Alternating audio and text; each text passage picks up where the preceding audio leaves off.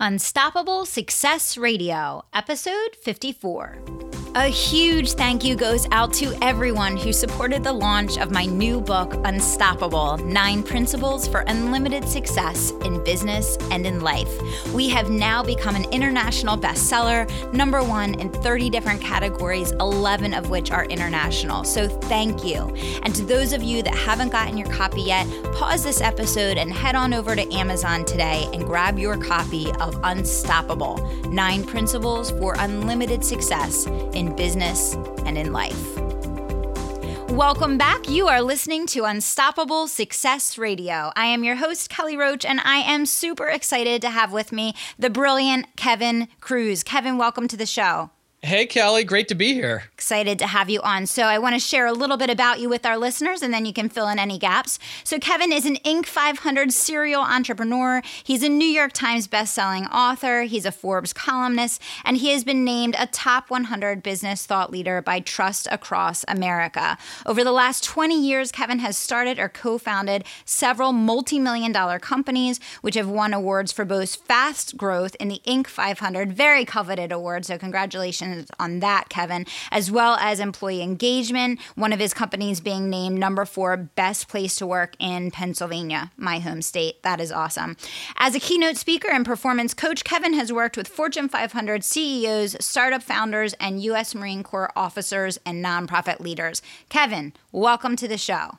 Thanks, Kelly. That's quite an intro, but I appreciate that. Like you said, we're both in the great state of Pennsylvania, and that Best Place to Work award is probably really the only award that I felt a little bit proud of. It was nice to be able to, get that feedback from the employees. Oh my gosh. I mean, that's huge. That's really what it's all about, because it shows that you've not only mastered business, but leadership. You're having a positive impact on people while accomplishing your business goals. And I think that's, one of the highest accomplishments that any of us as a leader can have, Yeah, absolutely. So that's awesome.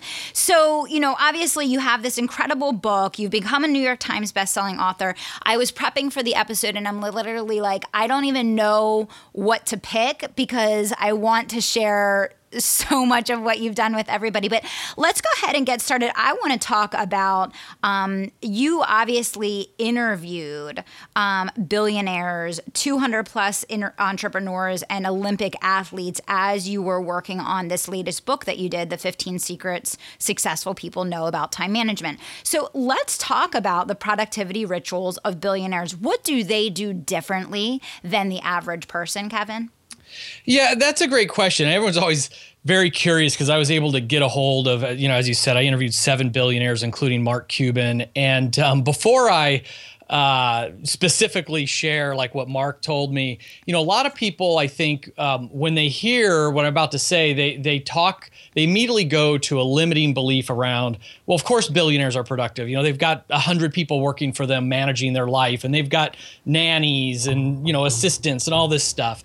And, I think, again, that's really a limiting belief because many of these people I interviewed, including the mere self-made millionaires, they were adopting these practices before they had their success. It was part of their path to success. It wasn't something they did later. And in the case of these, ultra successful people, yes, they now are in a position where they know how to, delegate and staff up. But they also have a whole lot more to be accountable for, more balls in the air than most of us have. So, the group of billionaires, the big theme that came out of that group was all about meetings, the danger of meetings. And, Mark Cuban in his typical kind of snarky, funny style, he, I just asked everybody the same question, what's your #1 piece of advice when it comes to extreme productivity and time management?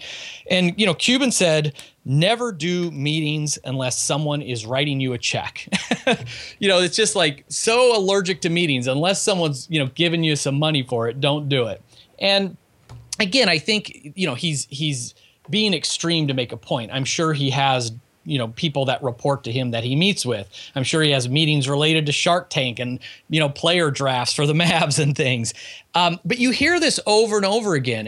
Many of the billionaires talked about this. The co-founder of Facebook, Dustin Moskovitz, he talked about at Facebook, and he brought this practice to his new company, Asana, they have no meeting Wednesdays. So 4 days of the week you can have meetings, but every Wednesday, that's a day to make stuff, to do stuff, to work on your most important task, to be creative, to think.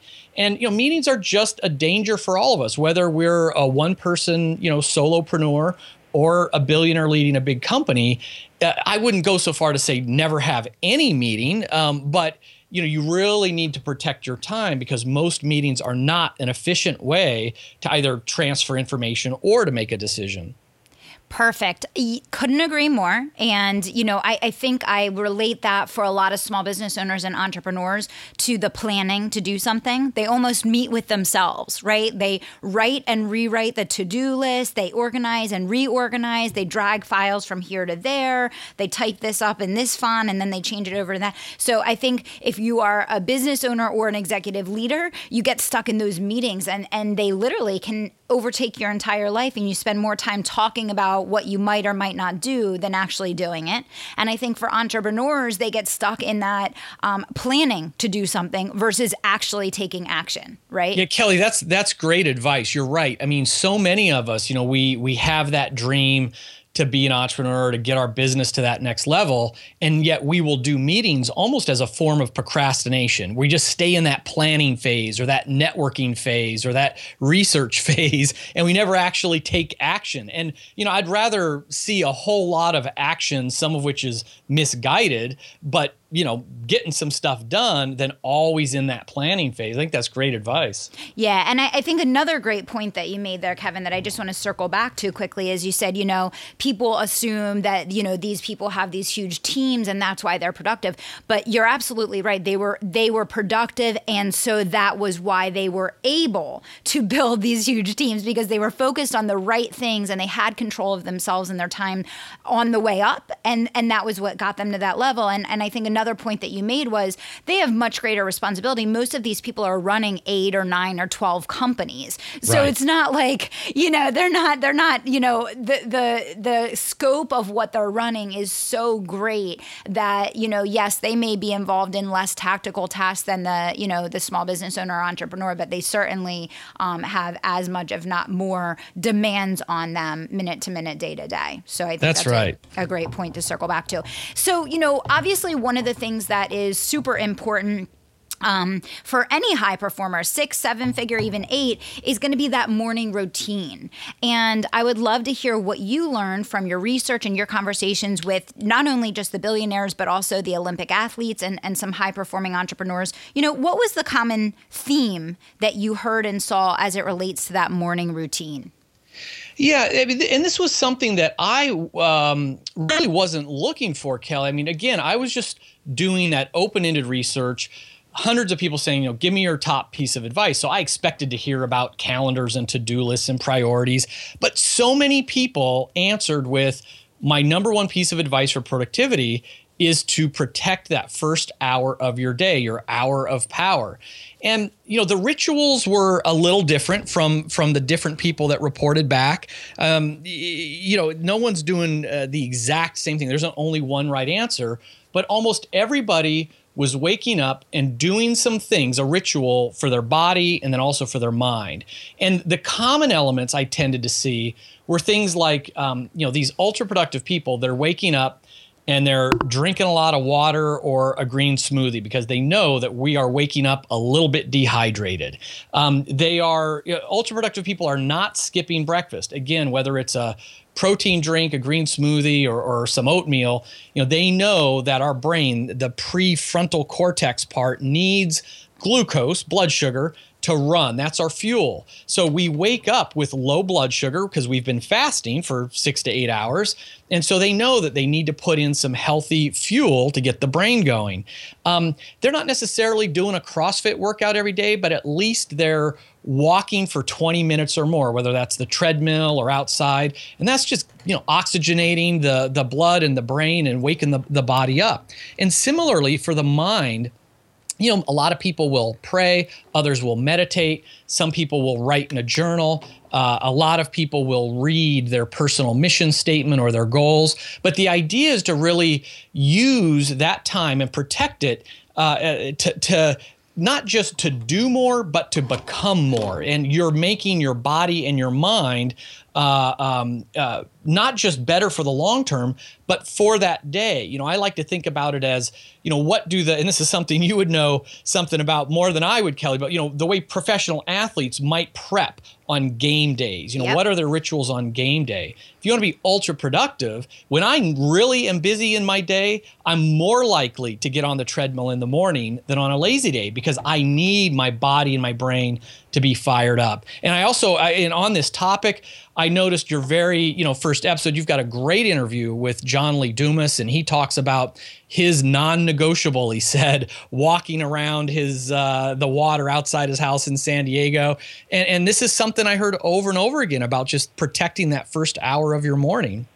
Yeah, that's brilliant. I'm so glad. This is nice because, obviously I interview all different people from all different walks of life, all ultra successful people like yourself, Kevin. And it's so interesting because I feel like you just literally brought together the things that I've heard in bits and pieces as I've interviewed so many different high performing people in so many different realms, but you just tied it all together with a bow and took all of these pieces and said, yes, like this is the verification. These are all the things we talk about all the time on Unstoppable Success Radio. So it's just brilliant to hear that so well put. It's bringing together the body and the mind. It's getting moving. It's preparing like it's game day every day. It's having control of that first hour of the day. I always tell people on the show that my day begins at 5, and by 7 a.m. I've accomplished everything that was most important that needed to happen for that day.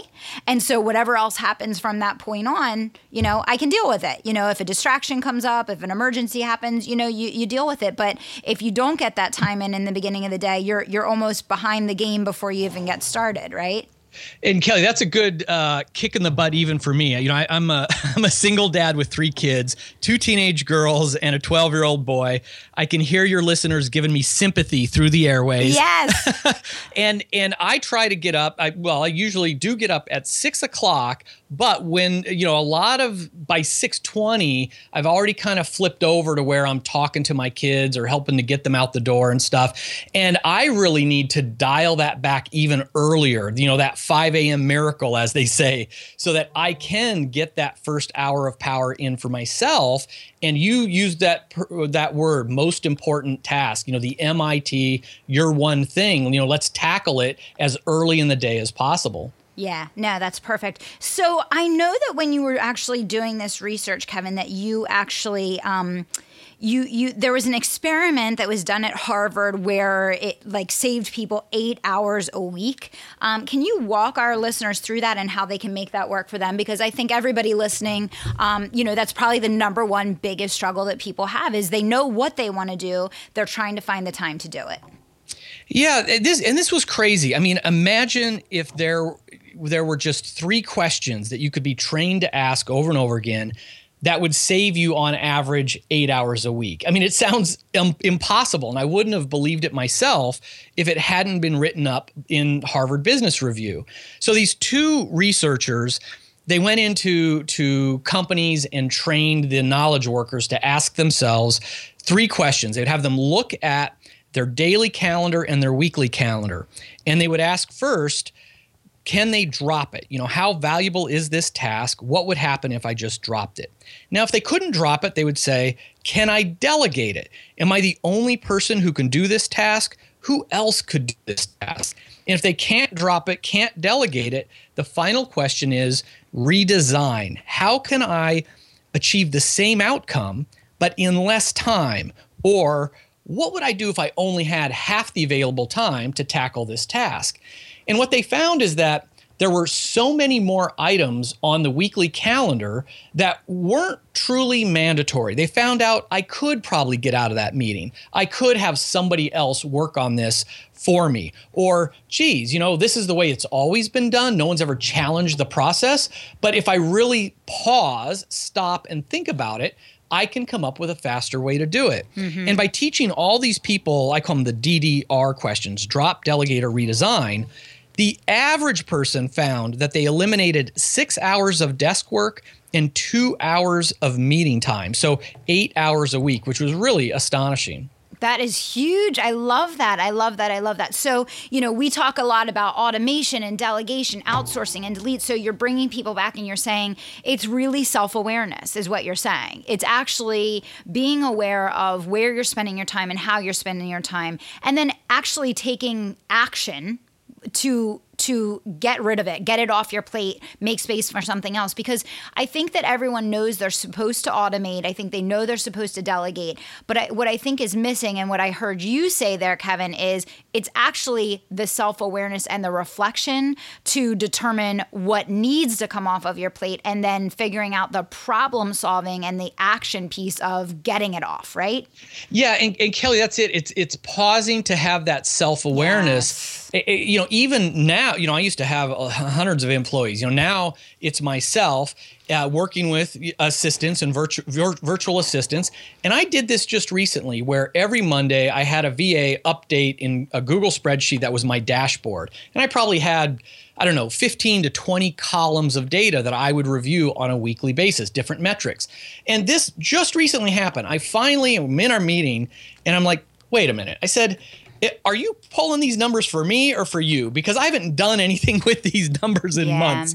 And she says, no, I don't use those numbers. If I need that, I go look it up in Infusionsoft or whatever. And I said, all right, you know what? Stop updating this number on this report. And it just saved her time. Like I asked for that number a long time ago. She kept adding it. I kept looking at it. And then we once realized we're not doing anything with that data. So let's save the time and stop putting it in the report. Yeah, I think that's huge too, because I think that many times, and I do talk about this a lot, and you're bringing up such a good point here, Kevin. I think many times we almost do things out of habit, and a lot of times that habit no longer makes sense anymore, just like you just shared. But again, it's actually the self-reflection and awareness to stop and say, why am I doing what I'm doing? Is this moving me towards my end goal? Is this making a material difference in my growth, my income, getting from where I am to where I want to be. And I think that you're bringing up some really key things for people to take away and think about and take action on. So thank you.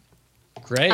So I want to transition away from the book a little bit because, Kevin, you've had an unbelievable career. I mean, I think, listening to your bio and reading this, anyone that's tuning in today to Unstoppable Success Radio would absolutely kill to have the career that you've had and the level of success that you've achieved. I mean, it is no small feat to be the co-founder of a multi-million-dollar company and to achieve the Inc. 500 award. I mean, that is huge. So, obviously achieving that required a lot of discipline, a lot of sacrifice, I'm sure.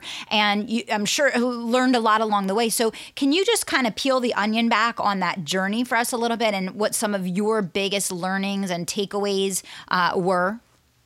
Yeah, and Kelly, it's a big topic, and I know we don't have a lot of time left. I mean, you're right. I mean, I've been blessed, with in the last decade plus with multiple business exits that were successful. But early on, I had a lot that crashed and burned, and I still have investments and side projects that go the wrong way. I mean, being an entrepreneur is not easy. And I think, we celebrate the wins and we stick, Zuckerberg or whomever on the magazine covers.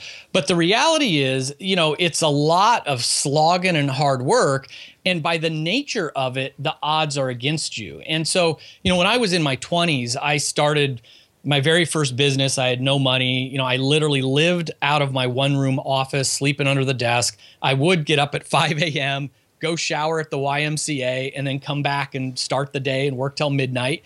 And I did that for a year and failed miserably. I mean, hustle wasn't enough. And later, I mean, I had my first exit for over $1 million when I was age 30. But I was working 80 to 100 hours a week. And I mean, I was mentally and physically a mess. How good of a husband could I have been back then? How good of a father could I have been, working those hours? And that's, was sort of what was behind this book is, yes, I believe in the hustle. I believe entrepreneurs need to work hard, but it's also important to work smart and to realize that, this really is a marathon, not a sprint. And so Yeah, my first business crashed and failed. My second one, I shut down after a year. It was the third one that finally hit. And I think it's just important to realize that this is a long game. And so you do need to take care of yourself physically, mentally. You do need to have a balanced life. If you truly value your family, well, let's look at your calendar. How much time are you giving them, right?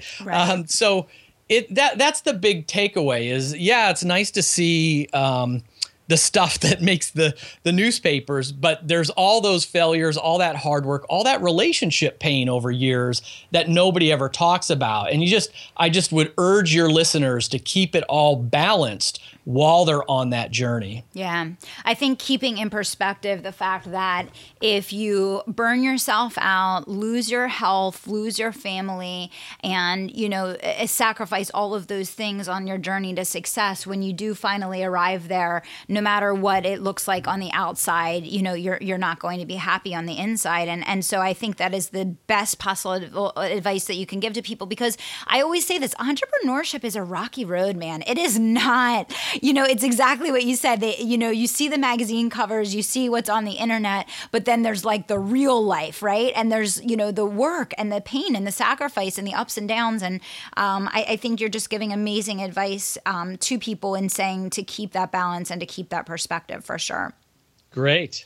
What would you say were some of the biggest catalysts for growth in the companies that you've had great success with? Yeah, I think, trying to come up with some actionable things for your listeners. One of the big ones, I tell entrepreneurs who are just starting out, a big accelerator for me was when I wrote a book. And Kel, I know your book just came out. Congratulations on that. Thank you. Yeah, and that's great because, nothing... you can talk about the big picture of content marketing, social media marketing, digital marketing. A book is like the gravity in the middle of all of that. And, the root word of authority is author. And whether it's deserved or not, when you become an author, people treat you differently. They respect you in a different way. If your competition is going in to pitch a customer and slapping down their business card and you walk in and slap down your book, it's a whole different level of conversation. And it's never been a better time or an easier time to become an author. And I've published books traditionally with traditional publishers, and I've published them a lot now independently, as a self-published person. And the stigma has really gone away from independent publishing, and that's where the money is. If you want to get into bookstores and have nobody know your book exists, that's fine, go traditional. But you can quickly and easily independently publish your book and make a lot of money, from the sales while also using it as a promotional piece. And, related to that, just again, peeling that onion, when you've got that book, there's so much you can do with that. You can repurpose that content on social media, on your blog, as guest posts. You can use that book as gifts, as promotional tools, as giveaways. You can use that book as a springboard to your speaking career. And whether you're doing it for money or to build your brand and to get clients, I do both and have always done both. But that was a real game changer. When I did my first book, over like 15 years ago or whatever it was, all of a sudden I saw, a big spike in what happened next in the business. Yeah, no, I couldn't agree more. We're definitely starting to see that at Kelly Roach Coaching, and, we're just a couple weeks in. And I think that, I think you're right. People ask me, why did I self-publish versus going through a publisher? And, for all the reasons that you just stated there. So that's great advice for our listeners. And, I love that. And I think that everything that you've shared today definitely not only gives people, great inspiration and motivation, but also some really great realities of entrepreneurship that are going to help keep them, in the game for the long term. So that's awesome. I know that you obviously have this book about time management. What kind of got you to the point? Obviously you've had experience in so many different areas and, in a variety of different types of businesses. What attracted you to writing this specific book about time management, and why do you have such a focus on that area? Kelly, you're being too nice. Another way to say that is, why in the world do we need another book on time management? No, I think we need a million books on time management. I mean, it's the biggest thing people struggle with, but I just want to know why you specifically chose this topic. Yeah, I've written on other business topics and leadership, but just over a year ago, I kind of said, listen, what do I really want to write for my kids? I mean, if I get hit by a bolt of lightning, what's the wisdom I wish they would have, and time, it's goal setting, time, and relationships are the big three things to master. And when it comes to time management, even though there's all those courses and all those books, and I've taken them all, I've read them all, we're all running around saying we're crazy busy, we're overworked and overwhelmed, we're totally stressed out. And so that's when I said, okay, I remember when I was young and dumb in my 20s and sacrificing, my health and my relationships because I wasn't doing it right. By the time I sold the last business, I early on that $1 million a year business, I was working 80 to 100 hours a week. 10 years later, I was doing $1 million a month and working less than 40 hours a week. Same kind of business, same people, same clients. I just totally figured it out. Right. And then but I didn't want to make it just about me. It's like, let me go see what the world's most successful people are saying. And so that's why I was passionate. I mean, I saw the sacrifice, the impact doing it the wrong way had, being crazy busy all the time, what that impact was. And I knew there was a better way. And so this is really, I hate that phrase time management, but it's really about how do you achieve extreme productivity without feeling so stressed out all the time? That's really what was behind the book. Yeah, no, I love it. So we talked a little bit about the secrets of billionaires and what they do. What are some of your core principles that are like your absolutes, Kevin? Because I think people can really learn. I mean, you just shared you went from a business doing $1 million a year to $1 million a month, and you were working less hours. That's the goal of every entrepreneur. Tell us about some of your core principles and rituals that you live by to achieve success. Yeah, I think, the 15 are all good, but some of the core ones, and certainly the ones that people resist and are kind of challenged by is, for example, ultra productive people. I like to put myself in that category. We don't use to-do lists. You need to throw away your to-do list. What you need to do instead is live from your calendar.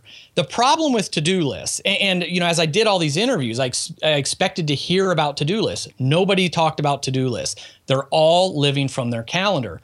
And I found 2015 research that shows that 41% of everything we put on our to-do list never gets done. It turns out our to-do list is where the important but not urgent stuff goes to die. According to something called the Zeigarnik effect, when we know we have to do something, but there's no plan, it increases our stress levels. That's why we go home exhausted at night, but still can't sleep. And so the challenge is take all of those tasks that you have on your to-do list, and if you really want to do them, pick a day, pick a time, and pick the duration and put it on your calendar. And then throw away your to-do list. And all of a sudden, you really are in tune with the 1,440 minutes we have in a given day, the 168 hours in the week, and we're more likely to say no to opportunities and favors and requests.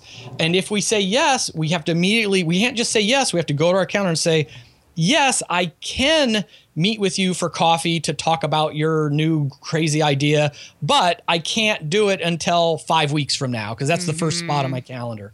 So that's a hard one for people to understand, but to move from being a lister to a scheduler is life-changing.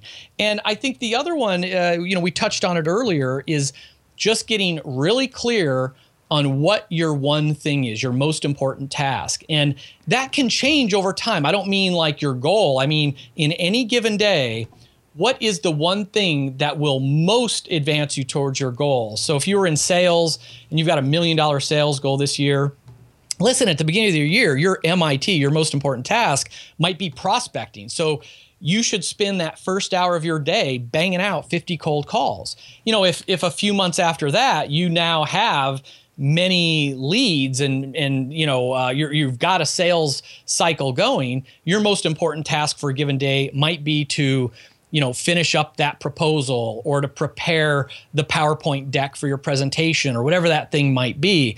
But always know what your MIT is and work on it early in the morning when your brain is at its freshest and before all those other distractions and fires and problems occur throughout. So those would be the two I would recommend. I love it. That is absolutely perfect. I think the scheduling on your calendar can be life-changing for people. And I also think it's a great accountability tool. You told yourself that you were going to do this at this time. Be true to yourself and follow through because you put it on the calendar, because it had a purpose and a reason. And if it's not important enough to go on the calendar, then don't commit to doing it, right? Absolutely. I love it. That was awesome. So any parting words? I mean, you shared so much great stuff with our listeners today. Any parting words or last, words of advice that you want to give to our listeners today, Kevin?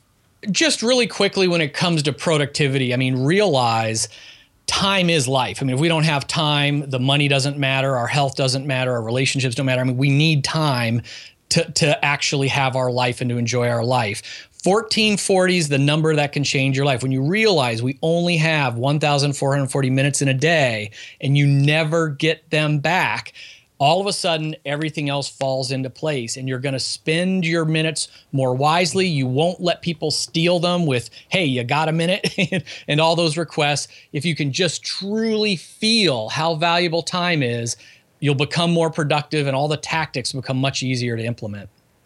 Perfect. I love it. That's great. Thank you so much, Kevin. And where can people, if they want to learn more, they want to download a resource of yours, they want to just get in touch with you, what's the best way to connect?